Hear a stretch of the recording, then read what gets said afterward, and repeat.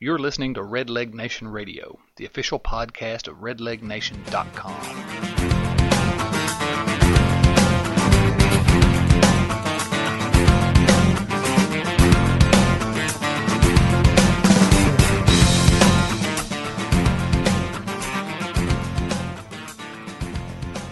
Hey there, boys and girls. This is Chad Dotson, back with another edition of Red Leg Nation Radio. Thanks for joining us once again. A little bit later, we're going to air the conclusion of our recent interview with Reds broadcaster and all-around good guy Chris Welsh. But first, back with us today is your friend and mine, Bill Lack. How are you today, Bill? I'm doing great, man. It's a nice, warm Sunday afternoon. Oh, it's fantastic. You know, just a little while ago, I was outside with the kids, and we were throwing the ball around, and I was pitching to them a little bit, and it's just I've got spring fever bad. I hear you. I'm with you.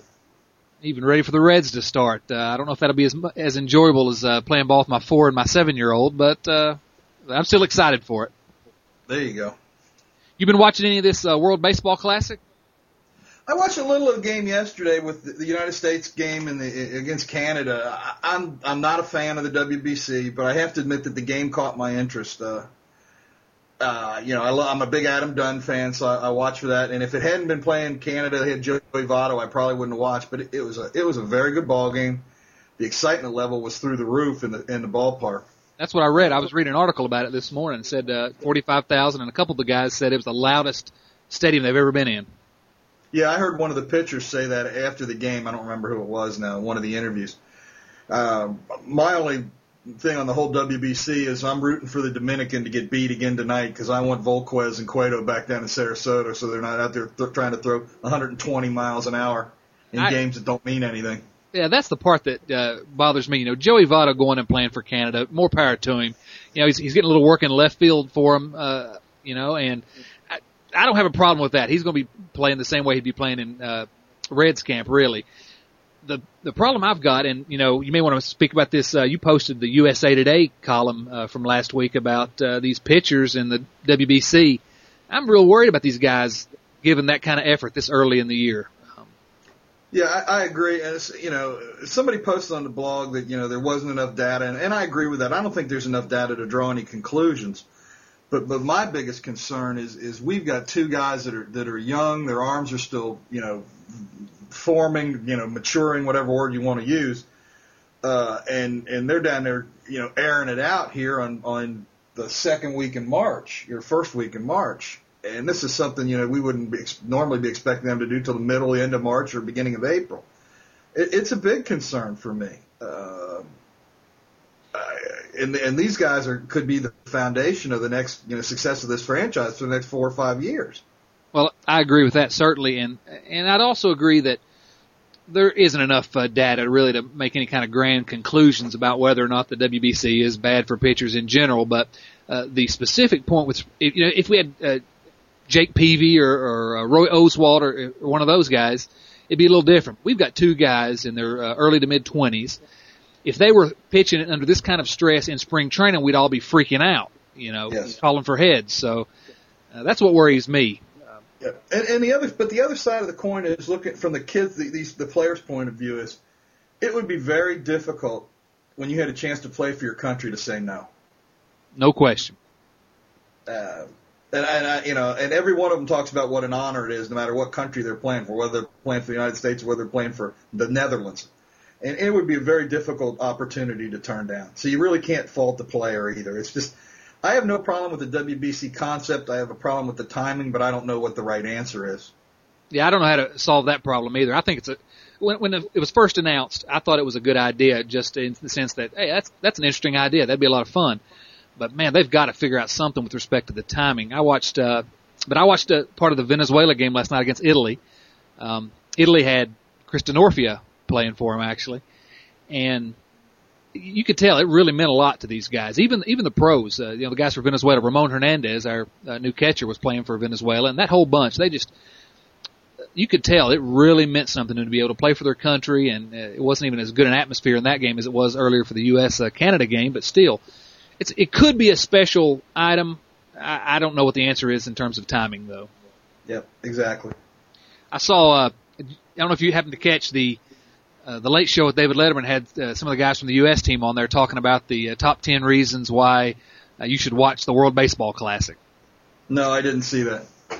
Adam Dunn was one of the top 10, and he said something to the effect of, why wouldn't you want to get on board with something that's been a great baseball tradition all the way back since 2006? Sounds like, well, one of the pitchers was talking about, the team, and Dunn has been given the title of class clown on the team. I've already heard that. Not surprising. No, not at all. Dunn, he hit a pretty good one yesterday, didn't he? Did you see that? He and Joey Votto both had pretty good days. Votto went 4 for 5, a double, a home run. I'll tell you what, he hit a double in I think it was the top of the 9th inning. It was. They sawed the bat off, and he still put it almost to the fence. He got it, into the right field gap. It was an impressive shot. How impressed are you with this Joey Votto? I'm telling you, he's a man. Yeah, well, that's exactly what Chris Welsh called him.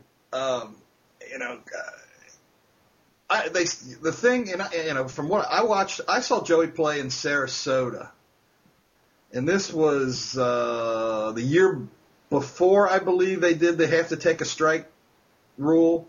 Right. And you could tell at that level that he could hit. I mean, he was a good ball player. Now, he struggled the following year in Chattanooga, I believe, or was it Sarasota the year when he struggled? I can't remember now. I believe it was Sarasota. Was it?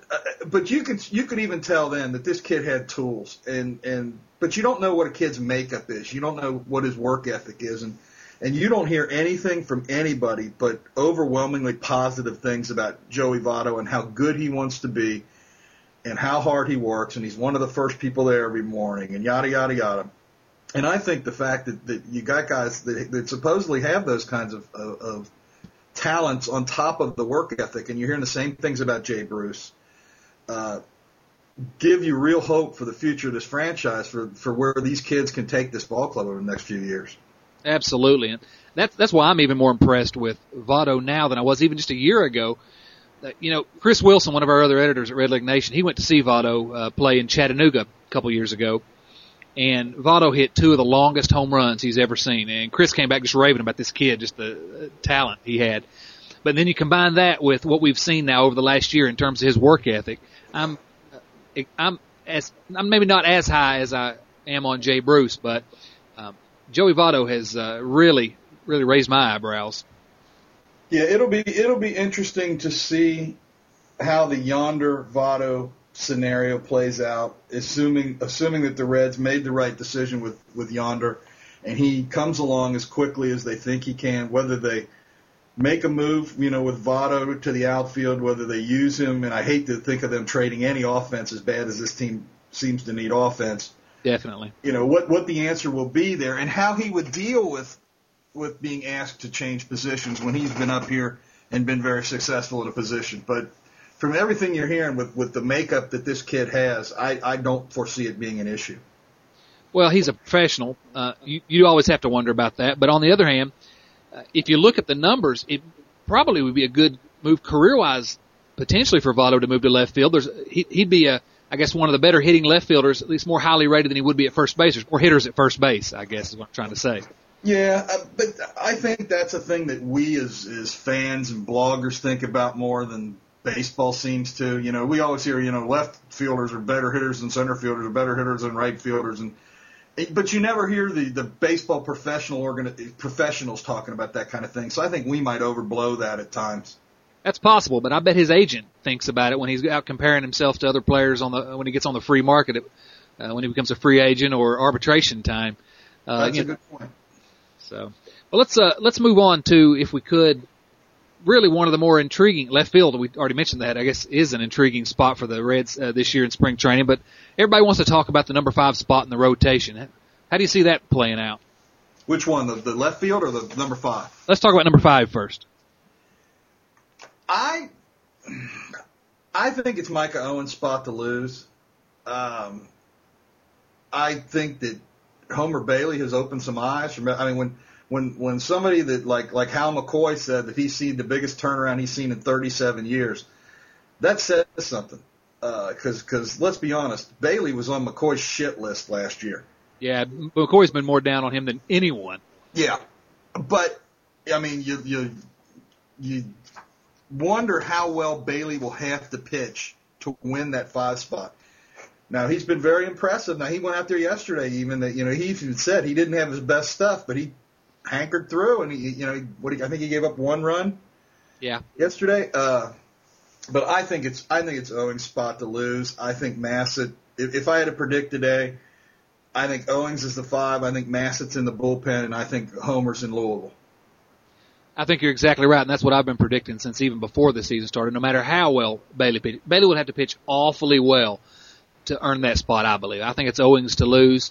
And in terms of Massett being in the mix, there's no way in the world Massett is well, they'd have to expose him to waivers. I don't see Massett getting through waivers, clearing waivers. So since Bailey has options, Massett doesn't. I think Bailey ends up being the odd man out. But I'm really hoping that something happens, that Bailey sort of returns to form. He's always been this highly touted prospect who's had a couple down years. My dream is that he returns to being that number 1 prospect type guy. And because if he's pitching well, that turns what's already, it looks like it might be a pretty good rotation into just an outstanding rotation.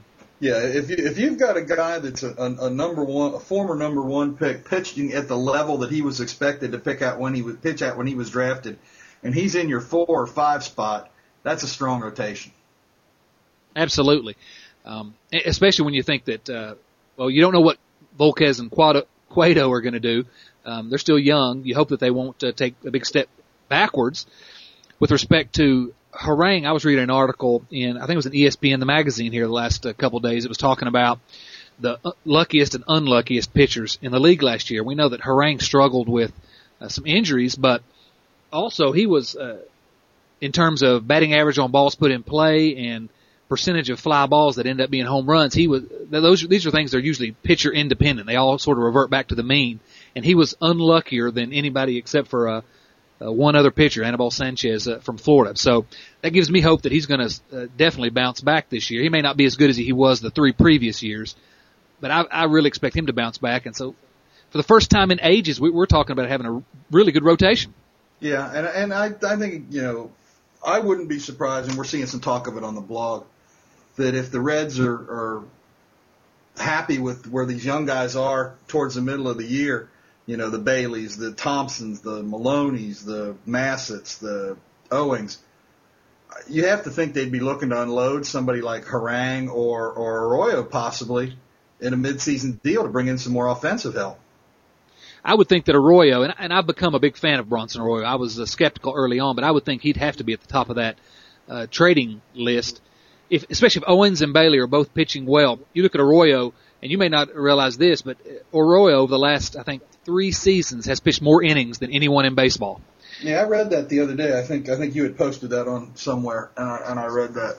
So that's valuable.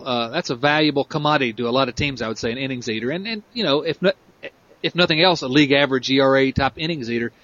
I would think Arroyo would have some value. Oh, absolutely. I think he has quite a bit of value. The biggest argument against him, as we all are well aware, is from one day to the next, you never know what you're going to get from him. He's more peaks and valleys than you really, really want. Well, also adding to his value is the fact that, if you want to have a band or something, he can play the guitar, so. Yeah, and he does really bad commercials. Oh, the great commercials. Are you kidding? Come on. Gotta love the JTM commercials. I won't eat it, and I won't listen to it. I can't blame you.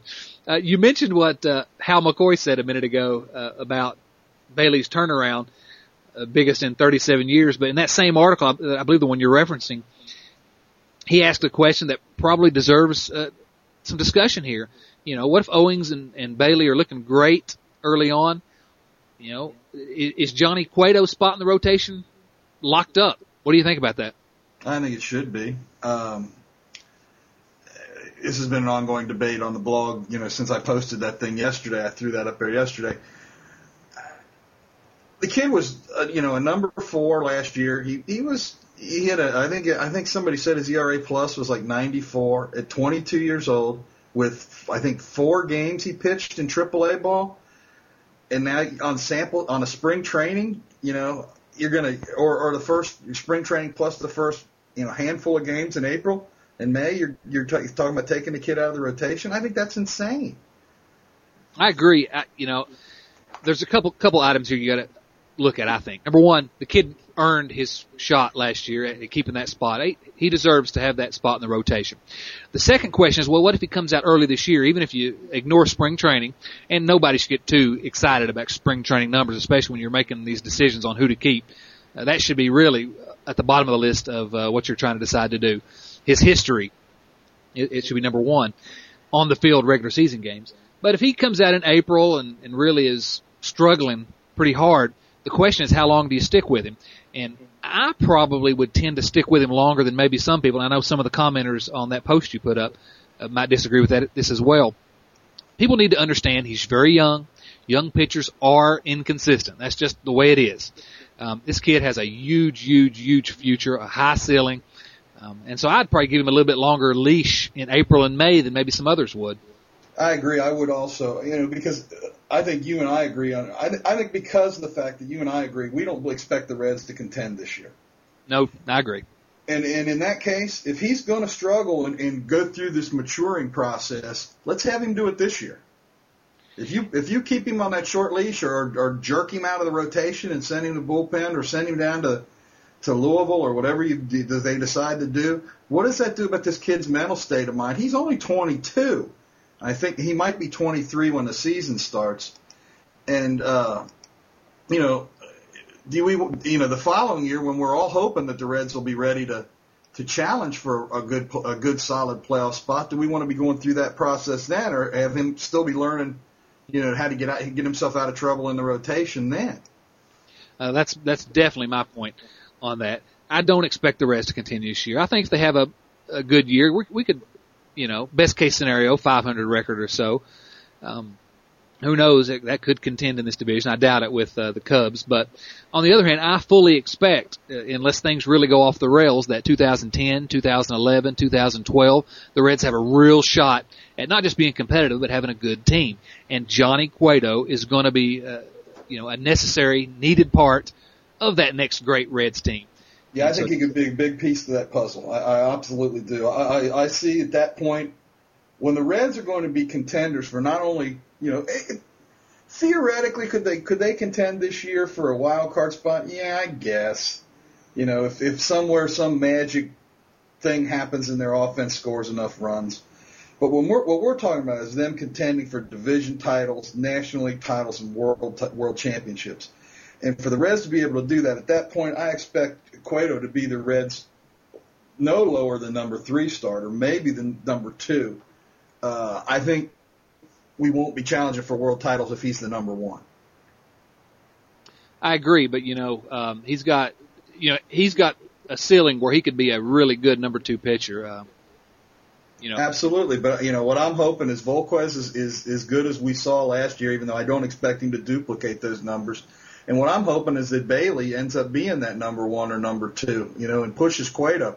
I'd like to have, 3 guys that you don't know who the number 1 is. We could live with that.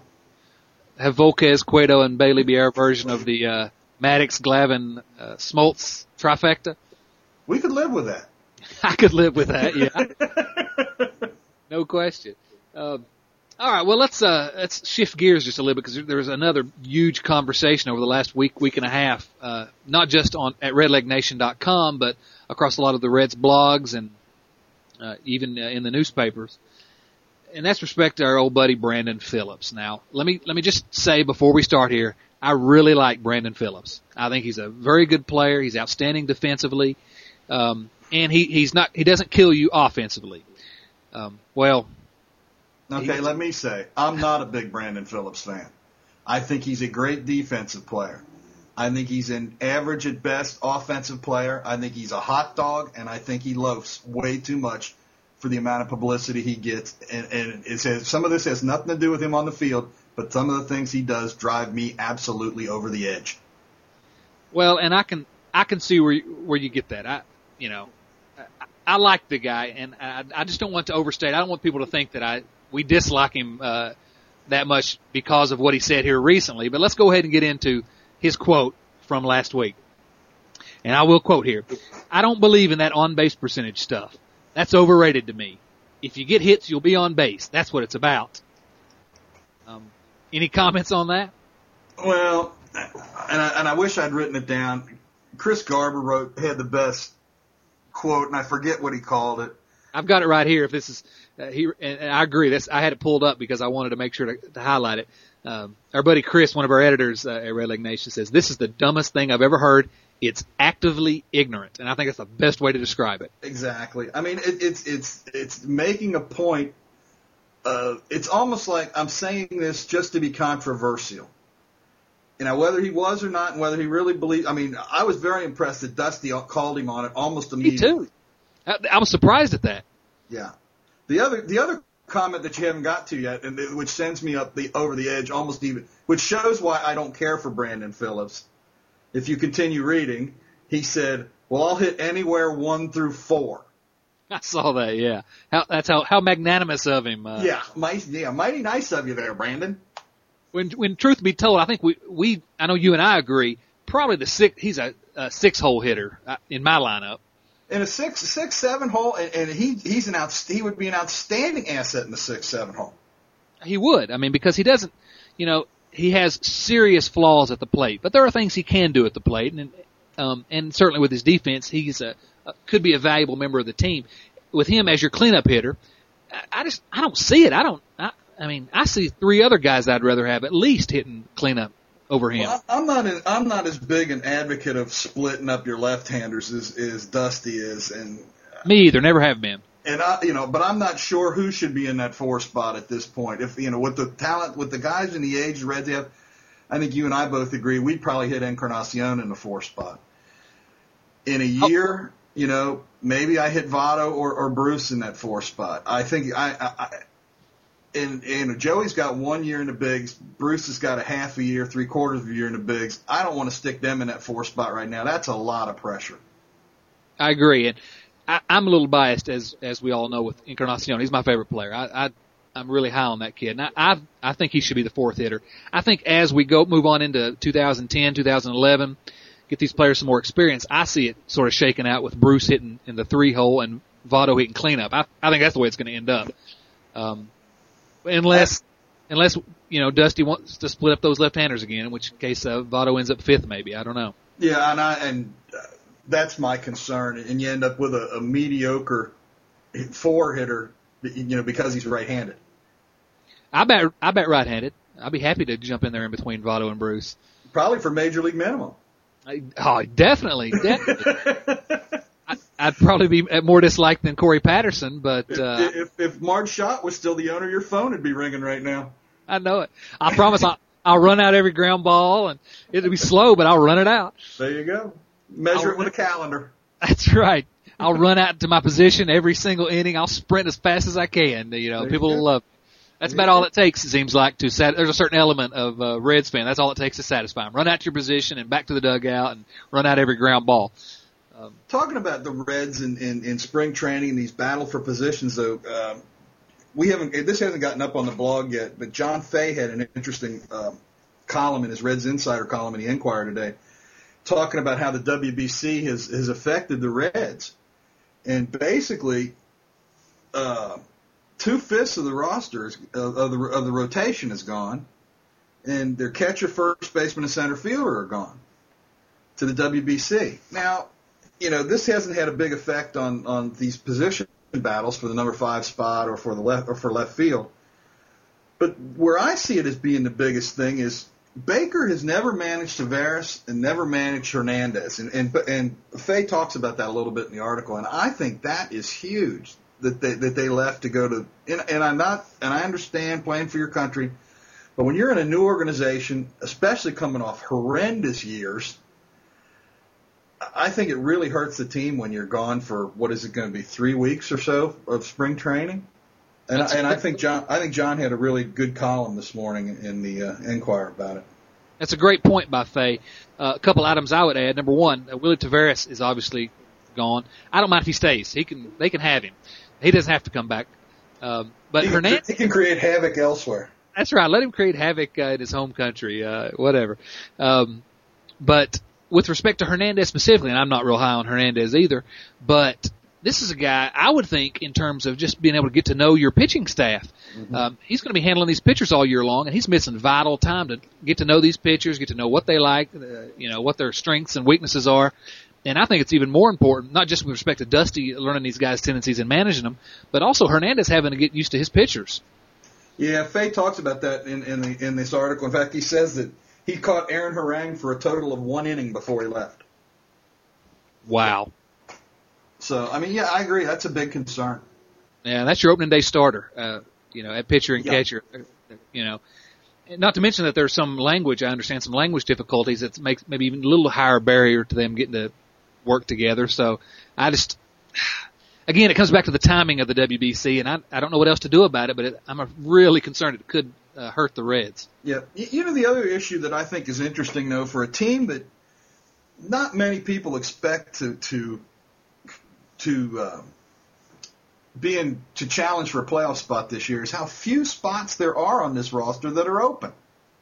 For a team that's not that good, I agree. You'd think there's more competition. Yeah, you would. You really would. I mean, there's a lot, but I don't know where it should be, or maybe it just says maybe that says something about the youth in our organization that that these guys aren't ready, and and you're kind of stuck with who you're stuck with at the major league level. But the way I see it, they're going into spring training with basically 3 or 4 spots open on the 25-man roster. Yeah, I mean, you're talking that 5th spot in the rotation. There's not really a whole lot of bullpen. One or 2 spots in the bullpen and 1 or 2 spots on the bench. So maybe there's 5 out of 25. Yeah, left field. Depending on how that turns out, that I guess dictates who you keep on the bench, maybe in terms of whether Jock Jones makes the team, or I expect Darryl Ward to make the team as that left-handed pinch hitter off the bench. But I'm hopeful that Johnny Gomes, who's looked pretty good so far, and actually the WBC is giving Gomes a little bit more chance to play. He's gotten in the lineup a couple extra times now. Yeah, I was looking at it's a little surprising. I pulled up the spring training stats off MajorLeagueBaseball.com this morning, and I don't know if these are up to date today. But, looking at just number of at-bats, now this isn't plate appearances, I didn't look at that, so this is just quick and dirty stuff. Gomes has got 12. The leading guy is Hopper with 15. McDonald's got 14. Nix has got 14. Dickerson 13. Gomes has got 12.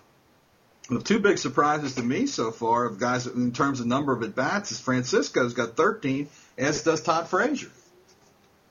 Now, I can't. Neither one of those guys has got a chance of making this ball club, but I was kind of surprised. I just throwing that in. I was kind of surprised they've gotten that many at bats at third base. Says to me that there's elements within this organization that really think those guys are part of the future, and especially if you're talking third base, maybe Encarnacion. Who knows what his future is for this team? Yeah, I think it's up in the air. I think a lot of it's going to depend on how he plays this year. Whether he stays, whether he moves to another position possibly, or whether he's part of a package.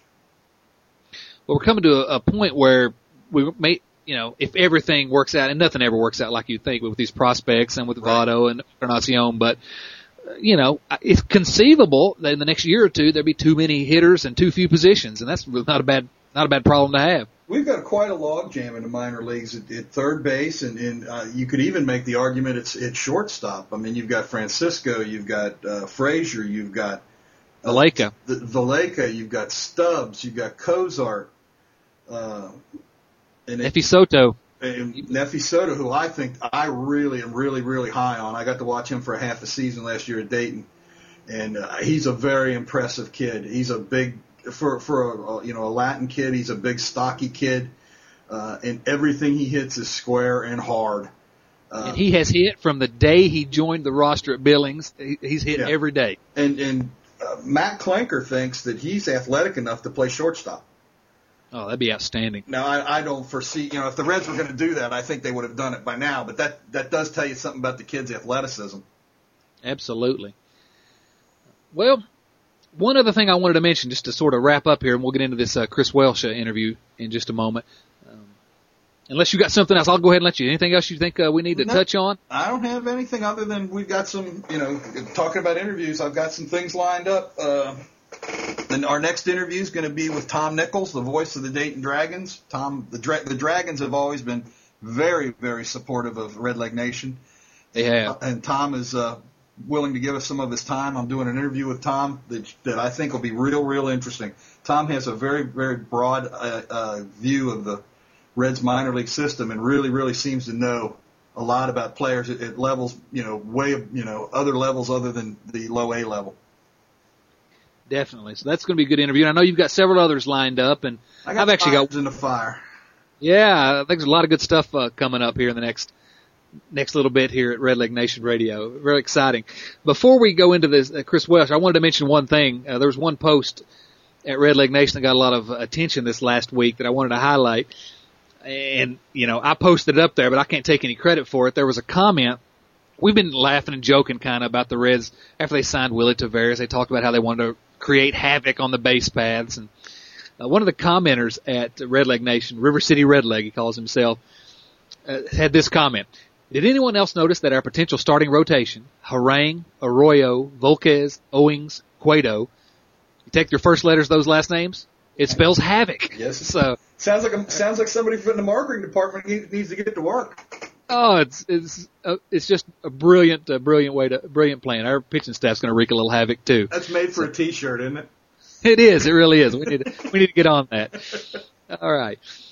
Well, Bill, appreciate you joining us again here today. We're going to try to do this as often as we can. I've been having a good time talking to you and talking to all the other people and listening to your interviews that we've been having on the podcast. Good stuff. Thank you. We're going to finish up with Chris Welsh here. You want to sort of lead into the rest of this interview?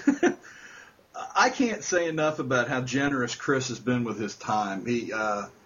When I did the original interview with Chris, we sat down at a Champions Baseball Academy for, it had to have been an hour and 15 minutes, an hour and 20 minutes. And I get home and download the interview off my recorder and send it to Chad. And he sends me an email the next day and said, "This thing kind of cut off. What happened? Is there another part of it?" And I listened to the end of it, and about the last 15 or 20 minutes of the interview got cut off. Technical problem with my recorder. In other words, I did something stupid. But I dropped Chris an email and explained what happened to him and asked him if we could get back together on the phone and recover the part of the interview that I lost.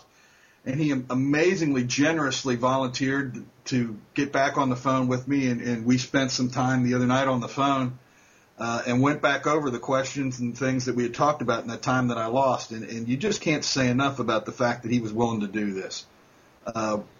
What an amazing guy. He's a pleasure to talk to. He's a pleasure to deal with. And I can't say enough about how generous he's been and helpful and thoughtful he's been to me on my Reds listserv and here at Red Leg Nation.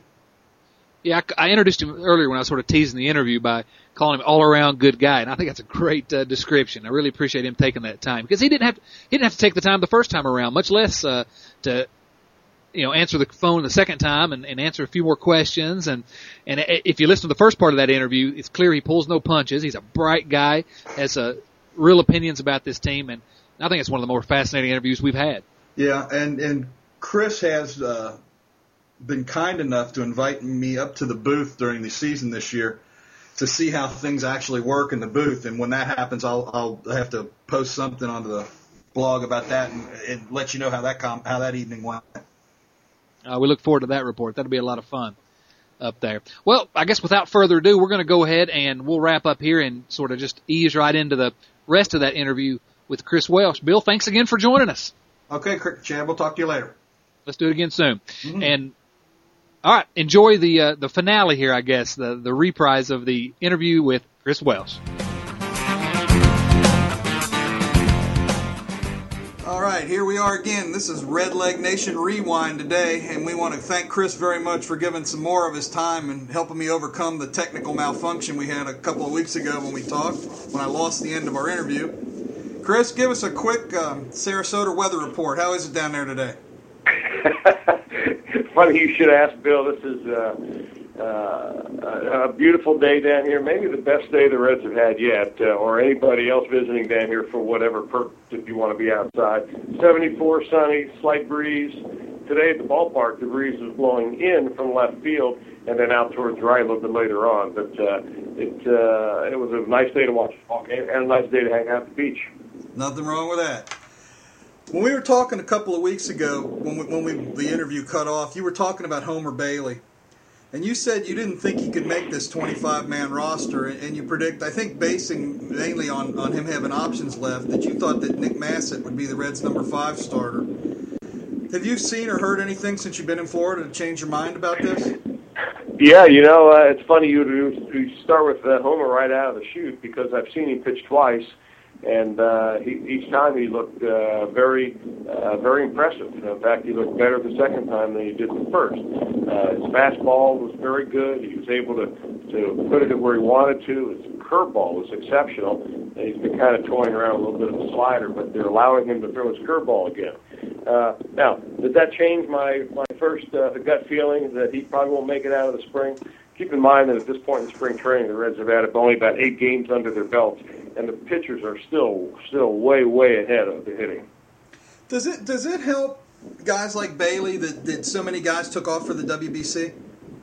Oh, sure. I mean, he's going to get some regular work. I asked him what his program was. He said, I'm every 5th day. I'm one of those guys that's going to be able to pitch every 5th day. Now, if Cueto and Volquez were here, you'd have to squeeze out somebody. Maybe it would be Michael Owings, maybe it would be Massett, maybe it would be Homer. It would give the impression that one of those guys may not be getting as good a shot as the other. So this is a much more controlled way of doing things. It just happened out that way. With Ramirez going to the WBCs, he doesn't have a shot at making this team out of spring training, does he? Well, I think he's another one of those guys with options, and I think he's also a little bit flexible as a reliever, too, if they want to use him as that. I'll tell you what, any way you cut it, and I'm not so sure that it really matters whether it's Homer or Massett or Owings or, Ramirez. I think they're all pretty much in the same category. I mean, they're all going for the number 5 starter spot. You're not grabbing, the diamond in the rough, and all of a sudden he's going to win the Cy Young Award this year. So whoever you get, they're going to be some very capable backups in their same category, or in that one pitcher who's chosen in his category back in AAA all year long. I think that's probably the most encouraging thing. Okay, when we spoke a couple of years ago, you talked about the evolution of middle relief and how at that point the Reds didn't really have the overpowering arms. You call them the stuff guys. Do they have more of that now? Do you like the direction that they seem to be going in the bullpen? Yeah, they do have more of that. I mean, when healthy, Bill Bray is one of those guys that comes in, throws hard. I think Jared Burton has a chance to be pretty good along that line. Josh Renicky probably won't be on the club at the start of the year, but he's a guy that certainly would fall into that category as having, that plus stuff where you just bring somebody, he just blows it as hard as he can for an inning, and you get him out of there. And I think that's what a lot of teams have gone to for the decent measure of success. And as long as you have good arms coming up, you can keep filling that particular channel with players aren't going to cost you too much. Do you, for a team that's not expected to finish above 500, there really aren't many spots available on this roster. Maybe I figure maybe 1 position spot and 2 bullpen spots. Do you see that about fairly close there? Yeah, I think that's about it. I mean, you're right about that. I mean, the joke around here, and I shouldn't say the joke. I mean, a couple of the comments around here is that the Reds don't have a lot of questions. The questions though that they have are the answers they have, the right ones. And that's what they talk about when you're looking around the infield. I mean, the shortstop job's up for grabs. I would say Alex Gonzalez is, probably, he may be ready to start the season, but he's only DH'd a couple of days. And to my mind, I mean, he's still got a little bit of a favor to his one leg. So I wouldn't count on him being, an everyday starter from April on through the rest of the season. So they've got to have a good plan there at shortstop. That's up for grabs. Left field's up for grabs. That 5th spot, who doesn't make the 5th spot, is going to be in the bullpen. Who do you see as the backup at shortstop if Gonzalez isn't ready? Yeah, Keppinger, Harrison, they're going to fill in the gaps there. Okay. In left field, you got, Hopper, you got Gomes, you got Jones, you got Nix. Do you think anybody has the lead on that spot right now? Did you mention Dickerson? Well, I'm assuming Chris is a kind of a given, at least as a platoon in left. Yeah, I mean, I would say he's definitely in the mix, and I think they'd like to have Johnny Gomes make the team. To be honest with you, they like his veteran, his age. They like the fact that he's a good clubhouse guy, a tremendous cheerleader. He's a really upbeat personality, and they like that. But I think he's going to have to earn the spot. So there are going to be some options issues at the very end, but that's wide open. I think they like to see Dickerson do it because they want to see what his ceiling is, but they have some other guys. Lance Nix is having a nice spring so far down here and looks pretty good. I know that Dusty Baker likes a young man named Darnell McDonald very much. Fleet-footed center field type player that really has some pretty good tools. Now, again, it's very early in camp, so you really can't judge these guys, but, they have good athletes down here. You think only two of Owings, Massett, and Bailey make the team? Bill, I really don't know. Too early? I don't know, and the reason why I don't know, I haven't really done the math on who's on and who's not. For instance, Bill Bray has been beset with some shoulder problems down here early on. Again, the same type of thing that shut him down last year. This is becoming, I would think, something that they ought to be very concerned about because he's always had somewhat of a bad delivery that would lend himself to having an arm injury. And sure enough, this is, you start getting some innings on a bad delivery, and that's when you're going to start to break down. So I think that, at this point to predict how many are going to be on the team, I don't know. I think it has to do with the health of the guys at the very end of the spring. Sure. How much does Mike Owens hitting help him when he's trying to make a ball club? That's a good question. That question's been asked to Dusty a lot, and I really can't tell you percentage-wise, but they will say, meaning they, Dusty and Walt Jocketty, do the same thing. We wanted to get Michael Owings as a pitcher, not as a hitter. So that's kind of where that rises. Okay, let's cover a couple other things. The A-Rod steroid story. Did it surprise you? No, it wouldn't. I mean, they've got another 100 guys on that list, and there's probably another 50 that either weren't tested or were lucked out, So, hey, Jose Canseco was right. I mean, I knew that. I think a lot of people close to the game knew that.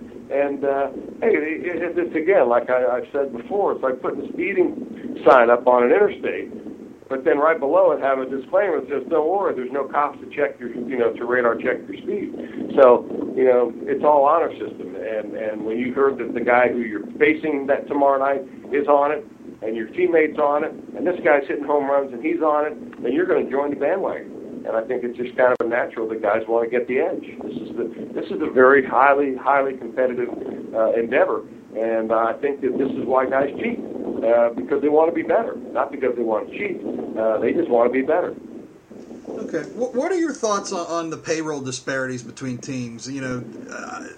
Doesn't I don't think that it precludes low payroll teams from winning, but it does seem to reduce their margin of error.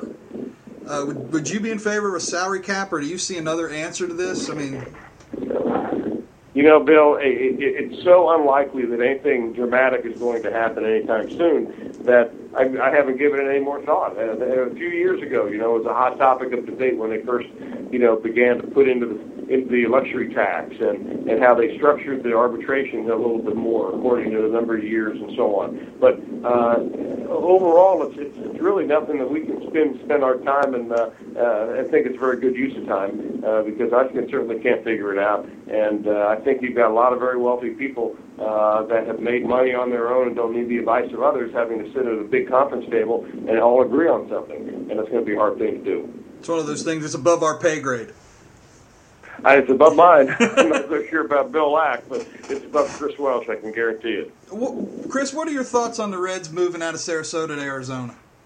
I'm sad about that. I mean, personally, I am very familiar with the west central coast of Florida. I went to school in Tampa at USF, and we've been coming down to Sarasota now for, a dozen years or 10 years. It's been like a second home. I lived down in the Bradenton area for a long time after I got out of school, so I know this area. And, hey, I like to fish. I like to play golf, and you can do both of those in Florida. The fishing part in Arizona is a little challenging. But they tell us that the facility out in Arizona, from the players' perspective and the team's perspective, is absolutely incredible. And I've heard that firsthand from people that have been there already. But it's still not Florida, and it's very difficult to plop your kids into a minivan and drive them to Phoenix. You can do that in Sarasota. Yeah, and there's a lot of Cincinnati Sarasota vacationers and Cincinnati Siesta Keys vacationers, and I think they're going to lose those visitors when they move out to Arizona. Well, they'll lose those, I think, a certain number of those, because people, once they buy a condo down on Siesta Keys, you say they're not going to sell it so they can go out to Goodyear to watch the Reds. Let's face that. But in defense of the Reds, they did everything they possibly could to stay in Sarasota. They even offered the city money, I think up to the tune of about $10 million out of pocket, that the Reds were going to contribute towards either the refurbishment or the new stadium and complex. And they were still voted down. And it was just, I think the state of Florida pulling some funds that were once available, that coupled with the fact that it didn't pass some of the referendums in the city of Sarasota, doomed it. No matter what the Reds wanted to do, and believe me, the Reds wanted to stay in Florida. They know the grassroots interest. They're very aware of what's going on from a business standpoint. But there's really nothing that they could have done about it. Yeah. Chris, a lot of us, what I call serious fans, say, well, I could do as good a job as a major league manager or a general manager. Tell me the biggest thing we don't understand about their jobs. Well, the easiest way for me to describe that as a manager, anyway, is what Sparky Anderson wrote in his book about being a manager. And you have to do 4 different tasks as a manager, and each of them equally important. One is dealing with the guy above you, the general manager, on disputes over which players he wants to acquire or that you want off your team or on your team, and so on, roster moves and things like that. You've got to be able to get along with the press, and I think that's very important for a manager. And we've seen the results in managers that just simply can't relax during a press conference. Reporters get the edge and they start trying to bury the guy. And of course, you have to be able to get along with your players. And that's a very important thing, because the players are going to play hard for managers that could push their buttons the right way. And finally, of course, you have to be able to manage a game. And in the eyes of Sparky Anderson, that was the least important of all. How you manage your players, for instance, is much more important as to whether you double switch in the 7th inning. All righty. Hey, Chris, for a broadcaster, how much fun is spring training? It's great. We're disappointed when the season begins. Got to go to work, huh? It depends on, of course, what you have to do down here. If you are working, for instance, radio every day, it's a grind because you're getting up in the morning and you're driving, in some places, 2 or 3 hours to get to your spot, and then you're driving back after the game and so on, and traffic down here. Once you get to the beach, it's great, Bill. But the getting it to and from, the traffic down here is the drawback. And if you really have to go to work here or go anywhere, it can be a hassle. So I think that it depends what you do as a broadcaster. TV broadcasters love it. Everyday radio broadcasters, they prefer to work every other day. Not too long ago, Chris, you were involved with the Reds Dream Week experience. Tell us a little about that and why it's fun to do as an ex-player. Well, Dream Week sets the game of baseball back 100 years every time they do it.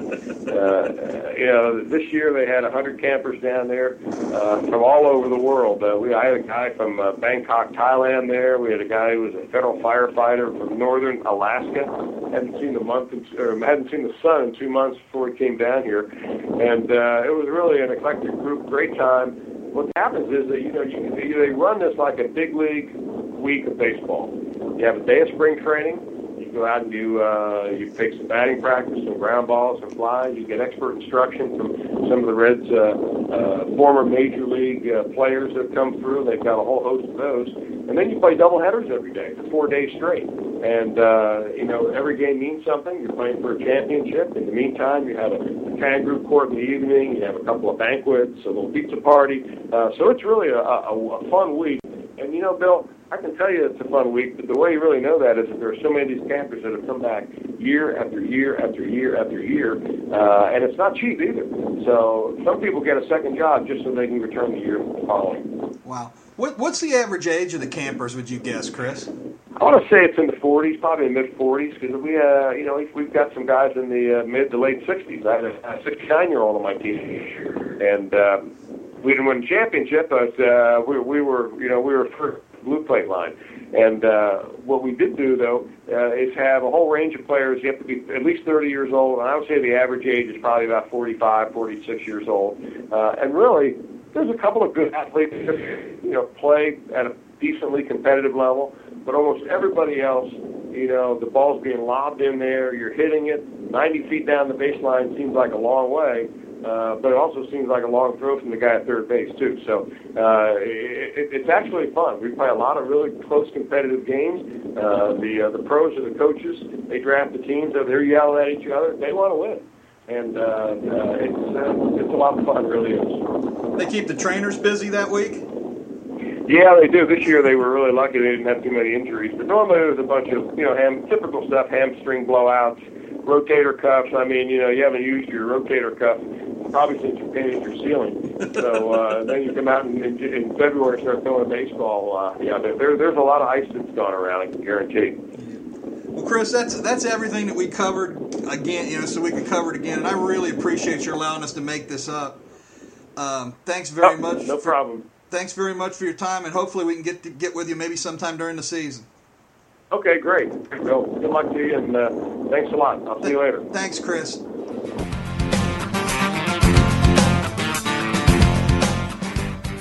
Outstanding. Thanks again, Chris Welsh and Bill Lack. Thanks for not only completing that interview, but for joining us today on the podcast. All right, got any questions, comments, concerns, suggestions, anything?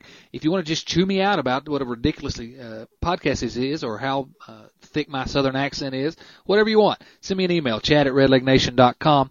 And if it's a good enough email, we'll read it on the air. Certainly if you're making fun of my southern accent, I'll definitely read that one on the air. Also, if you enjoy the podcast, be sure to subscribe via iTunes, Red Leg Nation Radio Podcast, or you can click on the Red Leg Nation Radio tab up at the top of redlegnation.com, instructions on how to subscribe and download previous episodes of the podcast. That's all for this week, kiddies.